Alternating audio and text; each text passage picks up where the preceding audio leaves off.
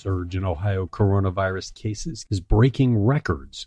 New video from the May 30th protest and riot in downtown Cleveland shows an alarming attack by police on a man who was simply trying to enter his apartment building.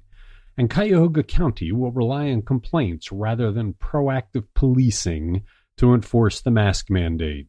It's the Wake Up from Cleveland.com and the Plain Dealer for Monday, July 13th, the 35th anniversary of the Live Aid rock concert. I'm the editor, Chris Quinn. Ohio broke its one-day record Friday for coronavirus cases with 1,525, well over the 1,380 recorded one day in April. It also hit 1,358 Saturday and 1,378 on Sunday. The 21-day average now stands at 990, a bit more than a month after it was less than 400. 1 month ago tomorrow, on June 14th, Ohio had just 300 new cases. The positivity rate on testing continues to climb too, now standing at 6.7% when it had been steady at about 5%. Coronavirus cases among Ohioans under the age of 40 are increasing 3 times faster than people who are 70 and older. New coronavirus infections also hit a record in Cuyahoga County suburbs last week with 747, way up from the previous record of 484. More than half of the new coronavirus cases reported by the Ohio Department of Health in the last week are from the 3 largest counties, with Cuyahoga County in second place.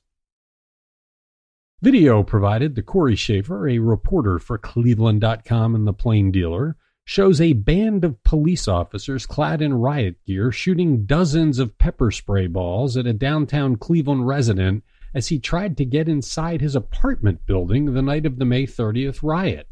After a family cookout in Mayfield Heights, Kyler Lurs was standing at his door when officers came around the corner at East 9th Street and Superior Avenue and fired around. Lurz shouted that he lived in the building and turned his head just as a ball struck his left temple. He says he was then fired upon dozens of times. The surveillance video from his building is shocking. Police officers randomly firing at someone who is just trying to get home. Even after he gets in the building, they keep firing. Don't take my word for it. Watch it for yourself on our website. The video is the latest depiction of law enforcement using crowd control munitions on people who appeared to pose no threat during the chaotic protest that devolved into riots and looting. It's very different from the narrative that police have been offering. Cuyahoga County will rely on complaints rather than proactive policing to enforce Governor Mike DeWine's mask order. The county started a hotline for complaints, and workers will contact individuals or businesses who are accused of violating the law. Such public health laws are meant to educate the public, like the seatbelt law. At first there's outrage, but over time it becomes common practice, health officials say. Even Governor Mike DeWine has said he does not want to have people get arrested for not wearing masks, and officials say the resources are not available to pay a team of people to enforce mask laws, even if that was the intention. For those who think warnings about the coronavirus are overblown because the death rate is not soaring, reporter Julie Washington published a cautionary tale Sunday. It's about a coterie of COVID-19 patients calling themselves long haulers with symptoms that last more than 2 weeks.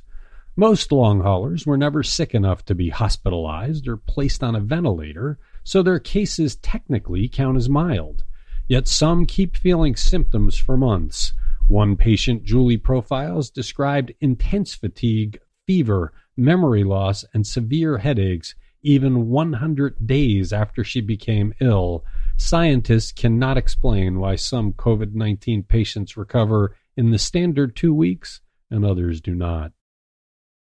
Investigators said Friday they found no suspicious circumstances surrounding the death of a Cuyahoga County jail inmate named Michael Wormick.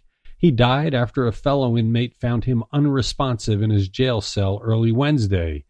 The medical examiner says further testing and investigation could take weeks before an official cause of death is determined. Wormick's death is the first at the troubled jail since a string of 9 inmate deaths in 11 months that ended in May 2019. Those deaths sparked several investigations, along with multiple lawsuits over inmate deaths and mistreatment of inmates by officers. The deaths also sparked widespread changes at the jail, including ensuring inmates get health screenings immediately upon being booked, and the county ceding inmate health care to Metro Health instead of handling it on its own. Thanks for listening to The Wake Up from Cleveland.com and The Plain Dealer.